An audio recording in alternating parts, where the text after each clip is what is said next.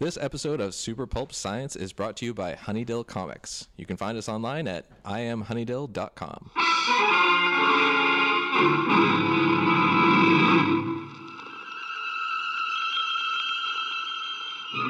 Attention, citizens. It's time for Super Pulp Science.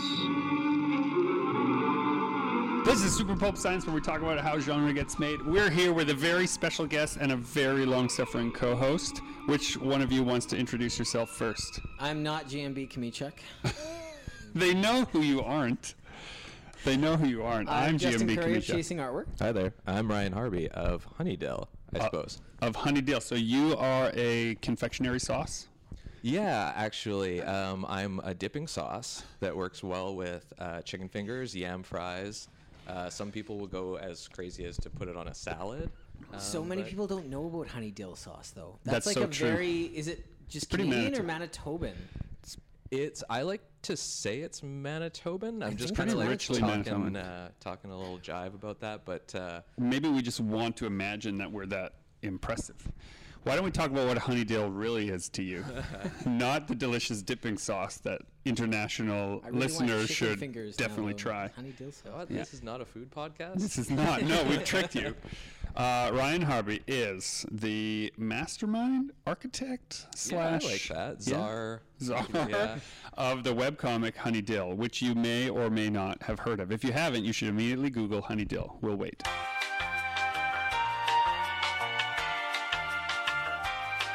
Tell us about your journey to webcomics fame. Webcomics fame. Well, I'll tell you about my journey to webcomics. I've been doing comics like in comic strip form for a long time. Like everybody will say something like since high school or earlier, but I've had this interesting kind of career journey where I've found a way to do comic strips in just almost every job that I've had since I was maybe 22 or so. Like working them into your job description? Yeah. Like figuring out a way to say, hey, you know what would be a great solution to this graphic design problem? Yes. A comic book. Yes, Yeah, yes, okay. something similar to that. Or even just doing extra work when no one is paying me to make comic strips. Like for a while, I was an editor in a newspaper, and there was a comic strip section of the newspaper, and I'm like, well, I'm going to make those. No one's paying me to do it, but I'm going to make them because they can be printed and put in a paper. You have the power to get yours in there too. Yeah, exactly. Isn't that fun? So hold on. Your first comics you just put into the paper that you were managing? Yes. Well, I wasn't managing at first. You make comics You betcha. now full time. Now full time, yeah. So I made comics at a newspaper. I made comics at an advertising agency, and starting about 3 years ago, I was making web comics and putting them online. Name drop some of those for people. It was some of the comics that I made. Yeah. Well, they're all Honeydill comics. So Like did, they're. yeah.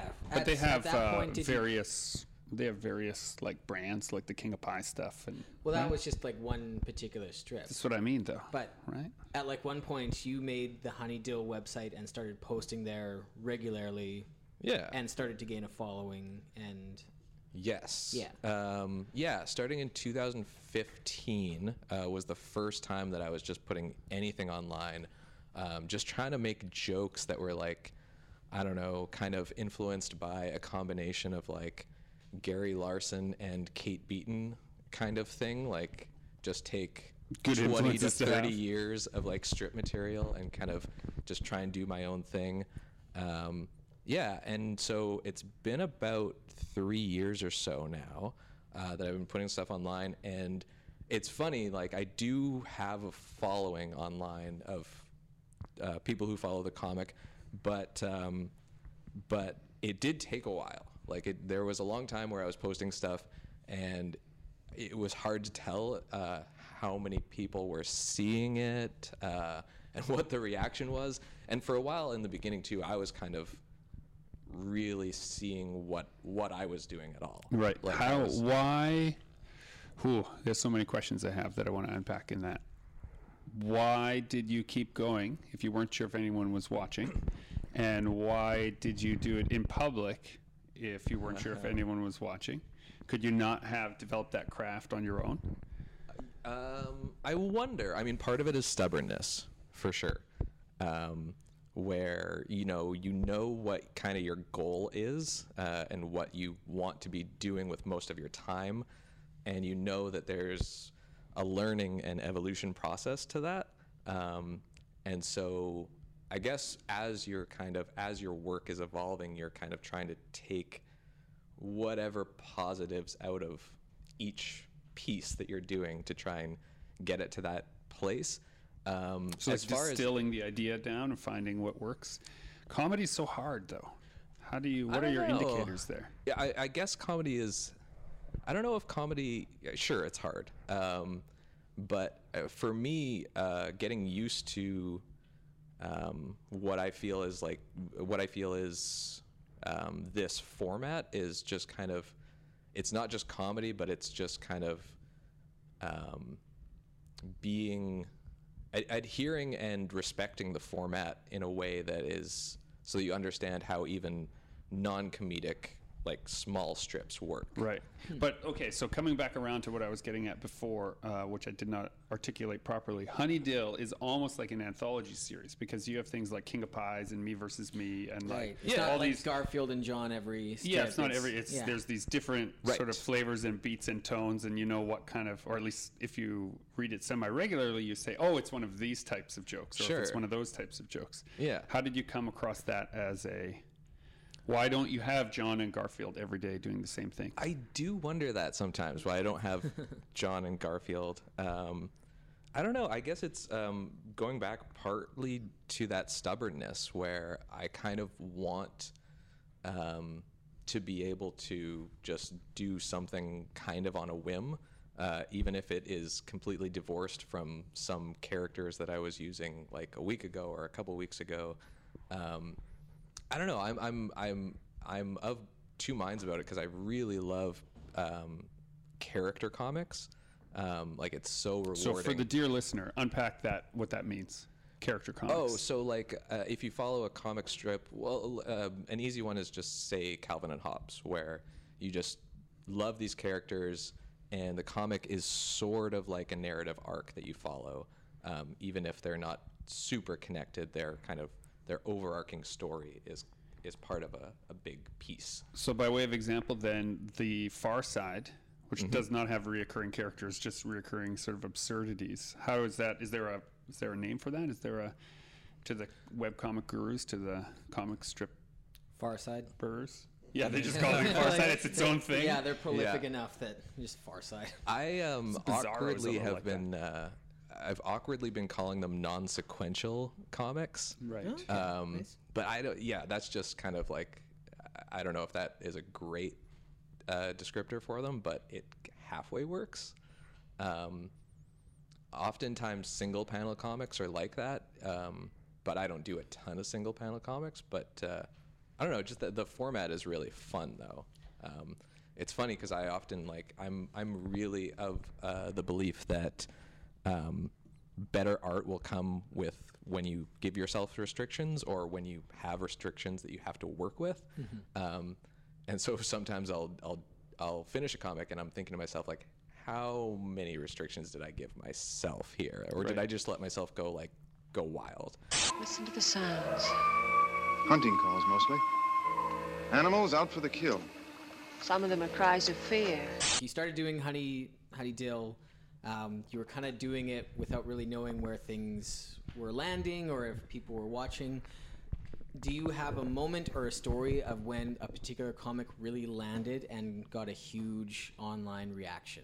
And can you tell us about that? Yeah, it's funny. Well, like it happens over and over. To be honest with you, like every time, and this isn't particular to me. I'm sure, like you guys and everybody in this kind of field has the same kind of feeling when you get something that gets some sort of recognition. And I don't know if you'll ever get to the point, if I'll ever get to the point, but it always feels like a new thing that you're not necessarily expecting when something gets a little bit out of your reach. Right. or if somebody just gives you a response that's just genuine and nice, because especially on the internet, everything is so quick and short and bite-sized that even if someone likes something, It's like 20 hours, maybe not even 24 hours, and then people moved on Or on to to the next thing. yeah, exactly. Like Yeah. you expect for the most part, if It's somebody's like gonna fool's gold. It's like It just glitters for a moment until you uncover it. There you go, fool's gold. Yeah, like you expect somebody to just say, you know, haha, or, you know, just something kind of surface level. So anytime somebody says something like, anytime somebody goes out of their way to like direct message or just give a response that's not even particular to a comic, but maybe just saying like, I really enjoy your work and it makes my day better or something like that, Right. you know, it's just whenever something like that comes across, it's really unexpected and so nice because it's unprompted too, right? There's sort of a profound moment, I think, in your webcomic where it reached the broadest audience it had in a long time. Sure. And that was the mental health all-stars. that was everywhere. Yeah, that was great. Like that swept the internet Yes. briefly. And while the imagery was funny, I think that the message underneath it was more profound. Do you Yeah. want to talk about how you came upon this? Yes, I will let other people say things like profound and stuff like that in regards to my work because it's embarrassing. But That speaks to your character that you're embarrassed by your own accomplishments, but yeah, people connected to it in a great way. So hold on, for the dear listener's sake, maybe the way to describe this is a single panel comic that visits all of these different characters who represent healthy lifestyle choices in the battle for good mental health. They're like superheroes. And they're like superheroes, but they're a little bit derpy, and they're, Yeah. you know, you Yeah, kind yeah. of, you root for each one as you see them because you're not sure if they're going to succeed, which is, in a way, all of us. yeah. Stuff See? like Profound. healthy eating, exercise. Yeah, friends what were and some of family. the all-stars? Yeah. Tell us the all-stars. So you've got like social activity, sleep routine, humor, those kind of things that are, for the most part, you can debate about a couple of them, but for the most part, it's stuff that's just like free that Right. you can kind of seek out in your day-to-day life. And it's something like, if you put 80s exercise armbands on anything, it becomes funnier. Is that Oh yeah, in fact true? Yes. 80s, even to the extent where it's borderline like 80s wrestling attire. So yeah, like spandex, that This is kind of comedy thing. gold is what you're telling me. Yeah, Yeah. yeah. Okay. Good to know. Rival comic coming.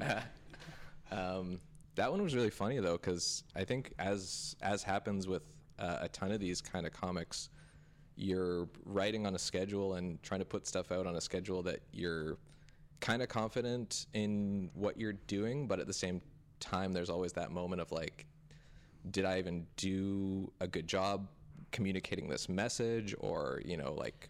Yeah, how were you worried because the internet is the internet about talking about anything to do with like mental health backlash and people Yeah, misinterpreting? there was a lot of love your- for it, but with Yeah. every bit of love, there must be some backlash. Well, that was the How dare you, sir, Yeah. tell me how I should take care of myself? Yeah, no, that's true. And that's kind of one of the funny things about it is I just, like, to that point, the comic was moderately followed, I guess.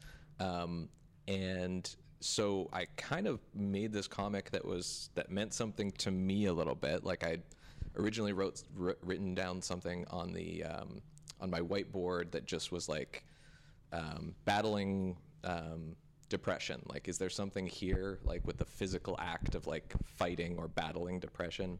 And so it kind of like churned for a little while, and then this came out. But there are so many different ways that it could have gone that I was like, what? Am I correctly communicating what I'm trying to get at here? Like at one point I was going to actually draw something that was that represented the void, or like the mental depression or whatever. But it just kind of came together the way that it came together. And I didn't even necessarily anticipate taking any stances or anything about how it was going to be responded to, because I expected like a few hundred people to see it, to be honest with you. Like Not that's thousands and thousands of yeah. people. And if I do something a little bit, like if I make a mistake that I can own up to when a couple hundred people see it, I can be upfront and just be like, oh, it's just me doing my thing, and nobody sees it, so it doesn't matter. And that's kind of that's definitely a weird thing to overcome, is just this thought of like, what's it matter? I'm just who I am. Now you have like a responsibility. Is there a responsibility that comes with it? Like telling everyone, hey, there's gold in those hills, and then they all show up to dig, and it's just your fool's gold waiting? People are, listening and... Yeah. Yeah, it's a weird thing to see people listening. Yeah, that's a weird thing. So for that comic especially, my thing was I didn't really want to interject my voice with what people were, how people were responding to it, because one of the things that came about was some people had said like, oh, why don't you include medication on this poster? And at first my thought was that's totally valid, and I think there are a bunch of other things on the list that are also valid that don't get on there. Like you could make a list of 100 different ones. Yeah, exactly. Sure. There's a ton of things that I didn't include, but I didn't necessarily want to interject my voice a ton, because I think the response to it is an important part of the conversation. Yeah, like right. the fact that people can say, I think that it should go in this direction, is kind of part of the whole point, I guess. Yeah, if all it accomplished doing, I think it accomplished more than that, but if all it accomplished doing was a few thousand people spend a few days talking about what constitutes good mental health, yeah, even the things you left out actually maybe helped fuel that discussion. Sure, yeah. In a way that, you didn't intend to, but it wasn't like a declaration by omission, which I think people find. As soon as something becomes viral, like as soon as it's shared by thousands and thousands of people, everyone now wants it to have been perfectly executed, because it must therefore mean this. Yeah. That's an interesting thing too with, what is it? Some people refer to it to like an on-demand culture, right? Where you can get anything you want whenever you want it. And so your critique for things that you consume takes on this weird kind of level of specificity, right? Where you want it to be personal to you, which doesn't represent me, then I don't want it, because I can build this echo chamber that represents me online. There's less of a, I guess, communal experience where you're like taking things as they are. People still do that, but it's definitely something that is alive more so now than ever, is just this expectation for something to please you personally. Oh, every time you touch me, I go out of my mind. So in Buddhist philosophy, there's this idea of a thing called a tulpa, which is essentially translates to this notion of a thought form, right? And one way to interpret these thought forms, like when you meditate, you should create these tulpas, and these thought forms can, in some people's belief systems, they can perform actions for you, right? And so, MK Ultra program stuff, dug into all this kind of stuff for a while. And this is on my mind because it's research for Midas Institute stuff. But there's this other aspect of the tulpa, which is a thought form that it's a shape that people can fill with their expectations and ideas. Mm-hmm. And I think a lot of these viral, funny videos, or these viral, like, sort of potent single images become that for people online. These tulpas, they want it to be their flag, their standard, their thing that means so much more than what it's being shown. And you got to be that for some people. Hey, yeah, there right? you go. And I think that's a, this is when I say profound, this is what I'm talking about. Like, maybe you didn't intend your funny little 80s wrestling attire mental health heroes to mean that to people. But now that they do, what's your follow-up? Do you have a responsibility to just do what you've been doing, which is not thinking about it that way? Yeah. Or do you have a responsibility to say, okay, I should give people more of what they clearly need. If you think that way too much, things tend to fall apart. Yeah, I think probably. I mean, you, Justin, have run up against many viral success stories. That sounded like a medical talk.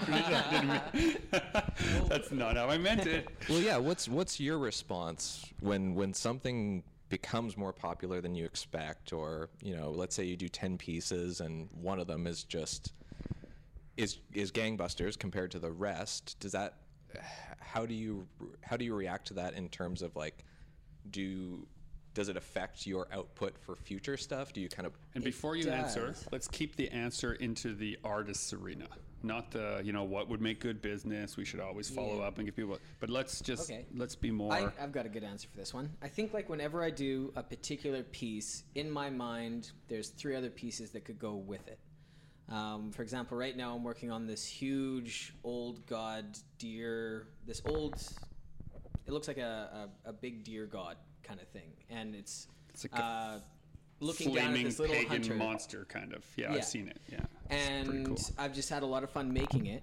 And if I put it up online and it gets a huge reaction, I've got kind of thumbnailed out on paper and in my mind 3 other kind of old gods versus little people pieces. And in the past, when I've had like a resounding success with any piece, that usually just prompts me to do those other 3 pieces that I had planned along. So you respond more, you come with a set of things you'd like to do, and you let the audience decide whether it's worth your time. Yeah. Interesting. Yeah. How about yourself? How do you do that, Ryan? Well, it's funny because it can differ, but one example from kind of recently is I did this comic maybe a couple of years ago called The Bad News Bear, about this bear. Like that one, yeah. Oh, it's amazing.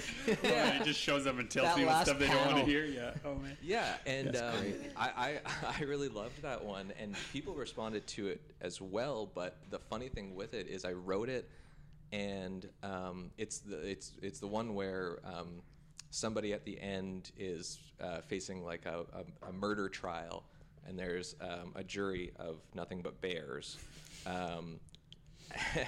And I remember writing that one, and I was really happy that it got a good response, but at the same time I was like, the well is dry with this one. Like I don't know what else to write. Yeah. Like the bear is trying to frame this guy for murder. We're like, what else do you do? And so I just kind of left it for a long time, and then... So it was like the combination of these 2 sides of you, with the character and then the non sequitur suddenly being at odds. Yes, yeah, for sure. And so it was like a few weeks ago, I finally did another Bad News Bear comic, and it was great. But I just had to overcome that hurdle of like, what is this even now? Like after what direction do I go with it? So hold on, you brought this up in contrast because it had such a strong response online. Like people saw it a lot, and so it changed how you started to see it. It didn't change how I started to see it. I guess I was really appreciative. Like I liked that people responded to it, but as far as like, I'm a little bit jealous of what Justin was saying with like having 3 pieces in mind, because like I did not have 3 pieces in mind. I had the 1 piece in mind, and then I'm thinking about after that a completely different piece. So yeah, just that's the way that one turned out. So so when you're making up, okay, so I'm going to back this up a little bit and say, we talked about these restrictions that you place on yourself that you find are useful for making new work. What are some of those restrictions? And how are they useful? For me, there are some super just practical restrictions, which the first of which, making sure that it fits your dimensions that you need it to fit online. Like, for example, Instagram, making sure that it fits the Instagram format, Twitter, Facebook, all that stuff. Physical dimensions, yeah. Okay. Yeah, so that goes in a little bit to it, as far as... this is a poor analogy, but I'll equate it to like if you want to get a show on television, let's say it's like a short comedy or something like that, you need to edit it so that it's approximately 21 right- minutes, yeah. and so that commercials can go into it, all that kind of thing. Yeah. If you make something that's open-ended, that just continues, has some random length, maybe it'll air on public access. Right. It's why shows have a cold open, right? Like so many of those dramas, they have that little thing that happens just before the first commercial, Yeah. right? There's Yeah, like yeah. a 5-minute little bit where like Mulder and Scully aren't in it. It's just some horrible, latrine creature. Yeah. And you're like, what is going on? And just to put the hook in you, Yes. right? They show There's- the murder and then they solve it after the commercial break. Yeah, there's a formula to it. Right. So But that's the shape of the shape necessitating the content. yes, so there's a certain amount of that you just have to accept. Like, there's nothing bad about it. It's just the shape of the whatever piece you're making. Right. In my case, the shape of whatever I'm making fits on these social media platforms. So I'm thinking about that first, just to see layout-wise, what can I do to start whatever joke or whatever cartoon I'm making. Right, because if it's tumbling down, if it's an up and down Yes. interaction, it's a different type of punchline than if you're scrolling left to right. Yeah, and I've been guilty of just writing a comic that's just kind of a joke idea that's super long. Like, you have to scroll through a lot, and it doesn't fit anywhere. Like, on every platform, I'll have to be like, just go check out this link. Goes to something that's way too long for anything, and that's nice to have the freedom to do that. But I guess that's kind of the play between, like, do you want to actually make it for the platforms that you're on or not? Like, I'll probably still do both for a long time, just because that urge is always there to make something that's wild and expansive and doesn't fit any proper boundaries. So you also have a specific format. Your 12 by 18 end goal of having art for sale. Does that Yeah. change your concept of a piece? Because you have to kind of do it as a done in wonder one. about that every once in a while. Yeah. I like I usually have 12 by 18 either vertical or horizontal layouts, which is kind of a standard, whatever that ratio is kind of like a standard one, I feel. Which for us is good to have at shows because it's easy to frame. Yeah. People can find frames so that the end point of it being on your wall is easy to achieve. Yeah. Right? But every once in a while, like, I kind of break that mold and have like a really long piece or whatever, and yeah. You just let whim and fancy dictate such things. I try not to, play by that rule. If the inspiration hits that this will work really well as one long piece, I'll follow that. Very good. We have done well, Nadia. I am pleased, Princess. You are satisfied. So when I always thought about doing webcomics, in my mind, the end goal was to get such a threshold of material that you're going to print it into a book. Yes. Like, have, you're doing all these non-sequential panels, but eventually you'll have like the Far Side book at the end of it kind of thing. Yeah, because the old model of revenue was you would serialize it in the newspapers. The papers would pay you something, and then if you were lucky, a publisher, a pittance. Well, no, you could get a pretty great living. They would pay you a yearly salary that was living. Yeah, was a but living salary. those days are over now. So, right, you used to get some money from the newspapers, who would then, what's that called? A pittance. Syndication. Thank you, Dan, for knowing the real words. It's almost like you teach at an institution that does these things. So syndication would lead maybe to publication. Publication would then give you a little bit of long tail on the comet, some longevity in your work. But all of that is burned down, and we're in the future now. Yeah. So how do you make money? How can you possibly do this full time? An interesting question. And that, I was talking to somebody about this the other day. That even changes depending on, like, when the kind of crater that happened with newsprint happened around 2000s.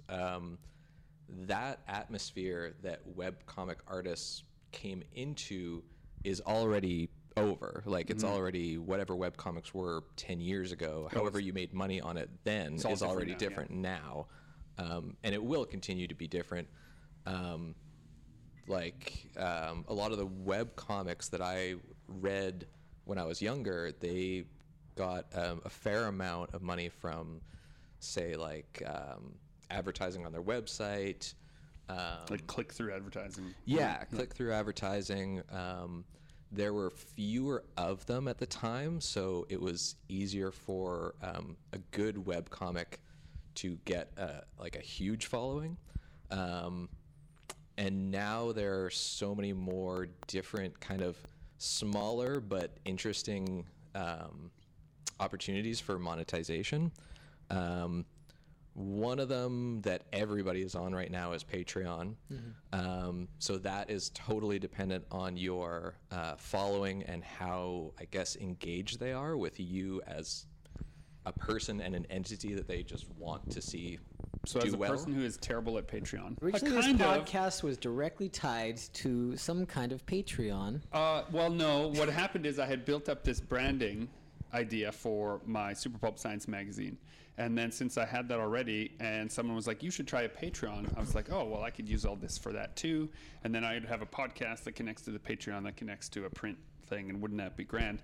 And then a giant publishing opportunity landed in my lap, which overruled all those hours. Like, we're talking about the restrictions that you have in life. Some of those restrictions are the simple hours you have to work. So Sure. I endeavored this year to be much better at feeding things to I have 11 patrons or something.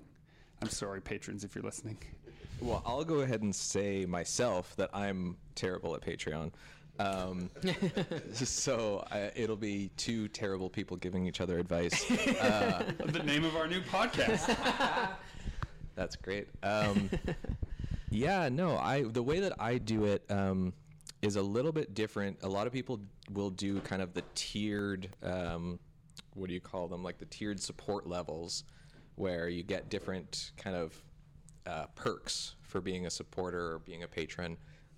For mine, I like that idea, but I was a little bit nervous about having so many different things that were funneling through the Patreon, like worrying about, okay, at this level, I'm going to have to hand draw some things and send them out. And at this level, like, people get a discount on whatever. Yeah, like every project suddenly has 12 different versions at the end of it that you need to pump out. Yeah, which is what you cautioned me when I was like, I'm going to start a Patreon. And you're like, don't do it, because you're going to have to do all these things.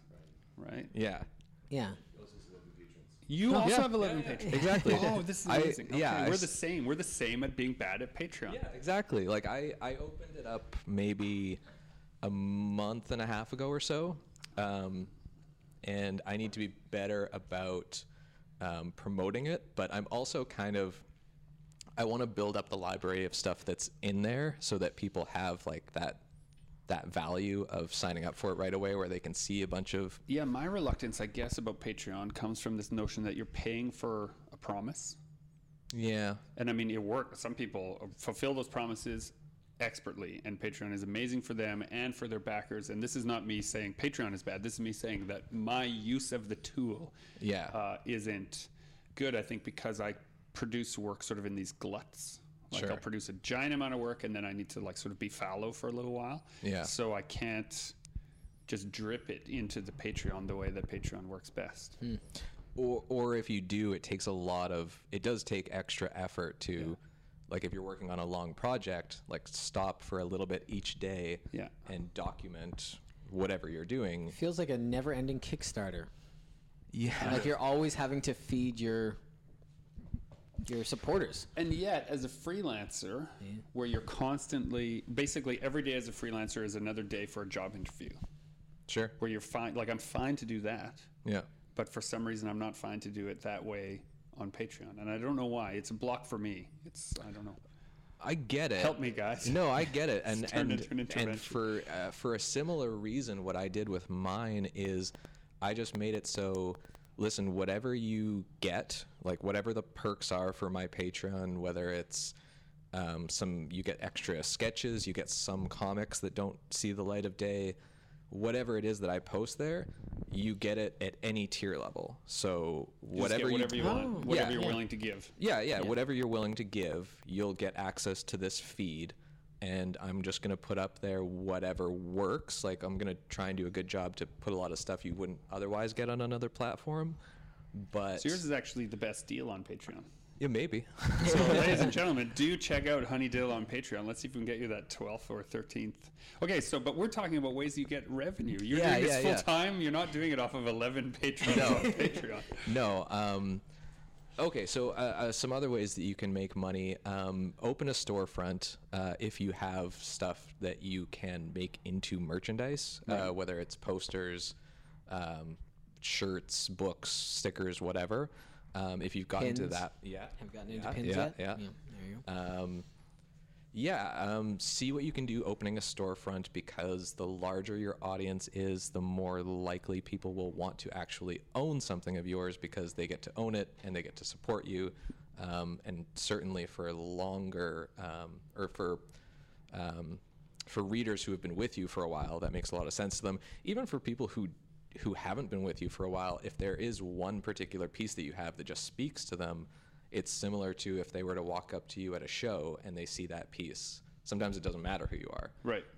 Or like people's favorite single on an album, right? They'll never listen to the rest of the album. They just want that one thing. So that's a good one. If you can build up your audience to that level and actually have something available at all times for them to purchase off you and support you in that way, that is a great way to go about it. Another thing that I think, or at least in my opinion, webcomics are more and more becoming, is kind of a stage for the artist. I'll use another super broken, crummy analogy. It's similar to me. Just two horrible people giving each other advice. Yeah, on our new bad episode. advice. Yeah. It's similar to me to something like stand-up comedy, where there's not as many. There are a ton of comedians, but not a ton of comedians who are going to say, "I'm going to be a super, super successful stand-up comedian." Because there aren't that many super successful stand-up comedians, but stand-up comedy is the art that they're kind of trading on. Right. But what they're doing is they're using it to get out there, build their skills, put their name out there. So similarly in webcomics, it's great. Like, you can be a writer, you can get your stuff out there, you can put out books, and hopefully if you've got a good readership, those books will sell. But something that isn't necessarily, like, something that you don't monetize but is very valuable, is just getting your name out there. Taking the stage. You take the stage, you practice your craft in front of an audience. Yeah. So that you can. When a joke lands, you do. Yeah. You think about why. Yeah. So you can hopefully do other things. You don't necessarily always want to do work that is related to this one particular thing that you do. So I would love to, down the road, get involved with maybe making a couple of like children's books or something like that. Not directly related, but some people might know my name because of this other work. So when you pivot into that, you have this built-in audience. Well, that's what you did. That's what I'm doing. Let's put the spotlight back on Justin. That's what you're doing right now, right? You're known for, online, you're known for a different thing than making kids' books, but the kids' books. That was always the plan. I think I stole this from Scott Campbell, maybe. I'd heard his kind of strategy was he did like 7 years of conventions, like nonstop. He did every single convention that popped up, and this was in the early days of conventions. And at the end of that 7 years, he'd had enough of a following through Marvel, and now he had gone to like this, he'd just done this huge tour. Then he was able to step back, and basically every book or every project that he pumped out, he had this huge audience. He had done the groundwork, touring. Ready for it. Yeah, we're back to being a stand-up comedian or like a band again in our analogy, right? You got a tour, build up your audience, and then when you put out the album or the book or the whatever, people show up. Mm-hmm. Yeah. And it's a way that or snake oil salesmen also do the same thing. There you go. Right? Going from town to town. Town to town, right? Do you ever repeat customers with your ointments? Well, that's the trick, is that hopefully we're not selling things that people will be mad about later, so we can't return to their town. Right. Although sometimes, right? Sometimes I'm sure that's true. I've only ticked off like one person. Just one? Just one. If you're listening, person who There's- Justin has made. I sold a couple prints to, I believe it was a couple in Montreal, and I think they bought 4 pieces, and I accidentally gave them, instead of a Ghostbusters print, I gave them like an Aliens print or something like that. So after the show, they emailed me and said, like, you gave us one of the wrong prints. I'd still like the Ghostbusters print. And I have yet to ship that off to them. You I know, I monster. feel horrible. This was like in July too. So. I sympathize. It's tough. Like when you're in person, you kind of want that to be like a closed off experience. You It's know, done now. Yes. Yeah. And then and then they find you. How do you know where I live? I saw you on the street and followed you. You guys are both. This is better for you because I'm not at that level online at all. Gregory says, as I look over at the table to 140 books that he needs to ship off. No, to that's different. No, that's different because that's a physical thing. Like people know what they're getting, and they can read a little about it. They can read a review about it, all through third parties, and then decide, yes, I want that, and then they come to the point of sale and they get it. What I'm talking about with you guys, right, is this kind of like surface tension that you have to maintain with your online presence, right? Where you constantly, like, you're always uploading stuff. I'm gesturing madly at both of them, but if this was a TV interview, it'd look really great.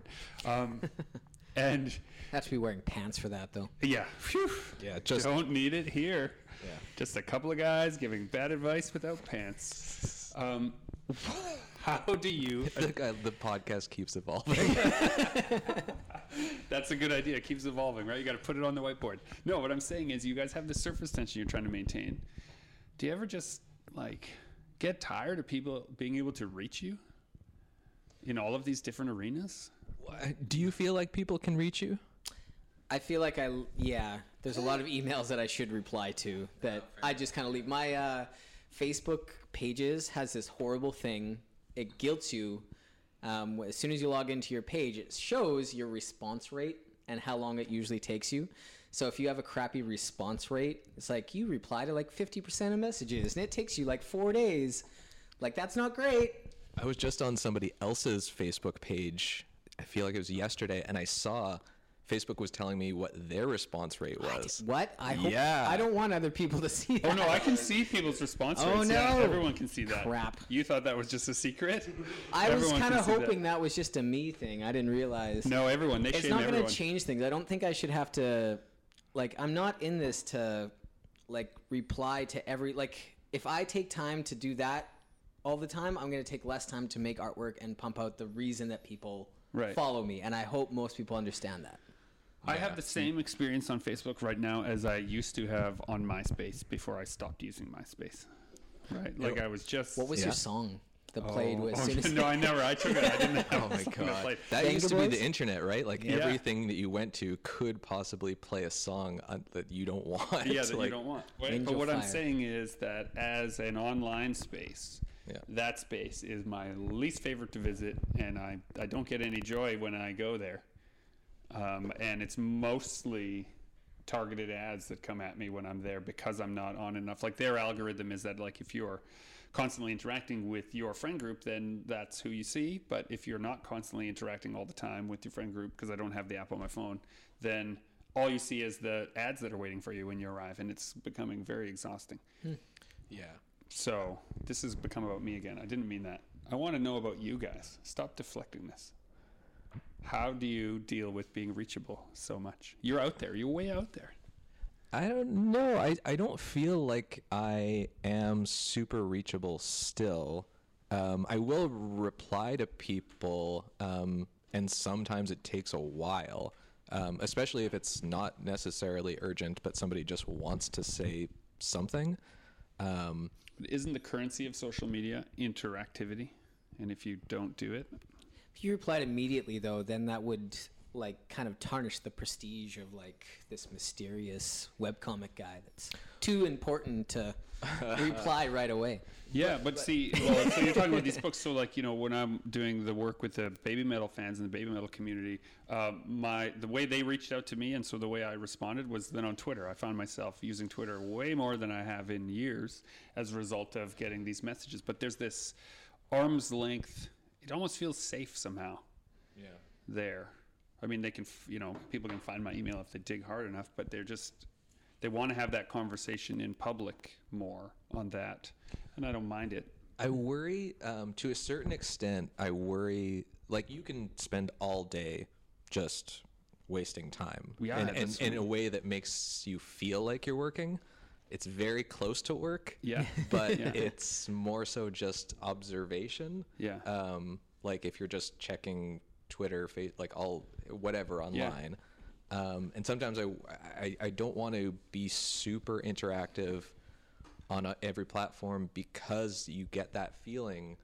Oh, I worked so hard today. I responded to 150 people, but I didn't actually do anything to your portfolio. Exactly. Yeah. You didn't actually do the work that this whole thing exists for. Right. So yeah, it's crazy how much time that stuff can take out of your day. So yeah, I guess it's trying to be as good as you can about it, but is it getting to the point where it'll just be like TV soon, where there'll just be people who make content, but you can't reach them, and you just tune in to watch content unfold? Yeah. Well, it will be interesting to see where it goes because it changes. It changes all the time. It changes every year. I'm still trying to figure out if there's anything that I want to do with this new Instagram TV. Yeah, I've seen it a few times. Yeah. I think about that too, but I don't. Short of giving them direct access to my everyday life, which I don't want to do. Yeah, right. It's really boring. Nobody wants to see it. Yeah, also true. But because you know, you need time away from people to do your own thing. Yeah, that's away from an audience. You need time with people, but you need to be away from an audience. That's the interesting thing about, I guess, being online in this way where people want to share your experience, but I mean, I don't know, sometimes you feel like your experience is just pretty dull, right? Like it's it's totally true. Yeah, it's exciting to you because you are doing it, you get to do it. Yeah, but sometimes if I don't post a picture, say like on my personal Instagram or something like that, of just the way I'm living my life, it's kind of this weird feeling of like, I'm enjoying what I do, but I don't want to share too much because it's just, I don't know, most of the time it would be pictures of my office. Yeah, you want to be almost like kind of precious with their time too, it feels like I don't. But then isn't that just a lie? Aren't we just... Oh, I wouldn't lie about it. I would say you're not seeing this because it's boring. Yeah, this notion that we have to only show these like interesting things because that's what people want to see, but then that's not very social because it's not honest. That's true. Right? But then that comes back around to these flags, these tulpas, these web comic like platforms where I don't go to see web comics that I find funny because I want to know what you had for breakfast. I just want the joke. Yeah. Right? And some people are like that too. Like I'm a fan of a few webcomics online where if you follow any of their accounts, you can barely get any personal details or find much out about that person. And that's one way to go about it. Yeah. And there's other people that, it's very much a personal and a professional. Here's my artwork. Here's what I had for breakfast. Yeah. Here's me. Yeah. Doing this, doing that with my family. And some people like watching that. Yeah. Right? Mm. For the people who it works for, it's a two-way street, right? Like they get something back from it because there is like not a 24/7, but like interactivity that is going like every day almost. But that's too exhausting. It just sounds exhausting. Are you really ready to stop loving me? I'll need you even when no emotion exists. Okay, so then for the dear listener who has heard that you have left your day job for the glamorous life of being a webcomics, we don't want them to think there's gold in them there hills. We want them to know that the practical aspect here is you need multiple streams of income. You need to make work on a regular schedule. You need to keep to that schedule and not fall down the hole of the internet. Mm-hmm. And you need to What else? Oh, and you need to probably still work other jobs. Right. So you do freelance work on the side. Yeah. Right. Yeah. And actually, I can't recall if this was even intentional, but I did the thing that people say is the smart thing when you're going to be venturing into freelance, which is have it in mind for maybe a couple of years before you do it, and work your full-time job kind of preparing for it. Yeah. And you can even do it while you're at your full-time job with the notion that at some point you're going to make that leap. And so getting yourself personally and financially ready for when you make the launch. Like someone I knew when I was teaching, they volunteered for every committee. They volunteered to sit on every council. They volunteered to do every parent. And I was just like, what? Why do you do this? And they said, I'm practicing because I want to go into politics. So this is a way that I can be better at my job and be practicing. Yeah. Right? So we all have it in our mind that just one day you quit in a huff and then you start from scratch this like new freelance or new company or whatever. That's the fool's gold of it, right? It sparkles, so you think that's enough. That's how it's portrayed in movies and TV, and I think a lot of us grow up think that's kind of how it works. Yeah, but that's not how it works. Nope. No, it takes a lot of time. Like even if you're super good at something right out of the gate, it's still going to take a lot of time just for like, it kind of reminds me of, I think it's the Grammys that have like this new artist award. And almost every year the joke is like, it's an artist that people have known about for years and years, right? Like I think like if Arcade Fire won it one year and we're like, oh, okay, well like 5 years ago, I guess. Yeah. But yeah, that's kind of what it feels like doing any kind of freelance thing. It's like people will consider you new 3 years from when you start. Right. Yeah, absolutely true. Yeah, that's happening to me right now. People are like, ooh, this new emerging this new comics guy. Oh, he's so neat. I haven't heard of him before, and it's just because I have the equivalent of the All Stars poster, right? Like people have finally seen it widely for the first time, my work, and are coming back to say, hey, what else does this guy have? Yeah. And they don't like all of it. That's the other thing, right? But people, I think, have this notion that if you get into the creative life, like you said, that this spark will just light a fire and the fire will just rage and, oh, you've been reborn in the forge of this new life. As opposed to if you want to earn like a doctor, you have to work like a doctor. It takes more than just a montage to a catchy 80s tune. Yeah. Oh, yeah. I've tried so many times just to force that montage. just put music on really loud in the background. Punch a few things, run up some stairs, put on a headband, and then you hope your life is new again. Yeah. But it just doesn't work, right? You have to work at it, and it takes time. And people want to graduate. Like they forget that if you go to school, it can take years and years to graduate into your profession. And they want to leave one profession to go into another. Well, you have to graduate into it. Yeah. Right? Would you say that's fair? Yeah, I think so. Like, what did your graduation day look like then? I don't know. What did I don't know if I would put a graduation date on it, It's just... Is it still coming, do you think? Maybe. But it always changes. Whenever your date is and something happens, it'll move to another date. That's the thrill of the demystification of whatever you do, right? Right. Like, yeah.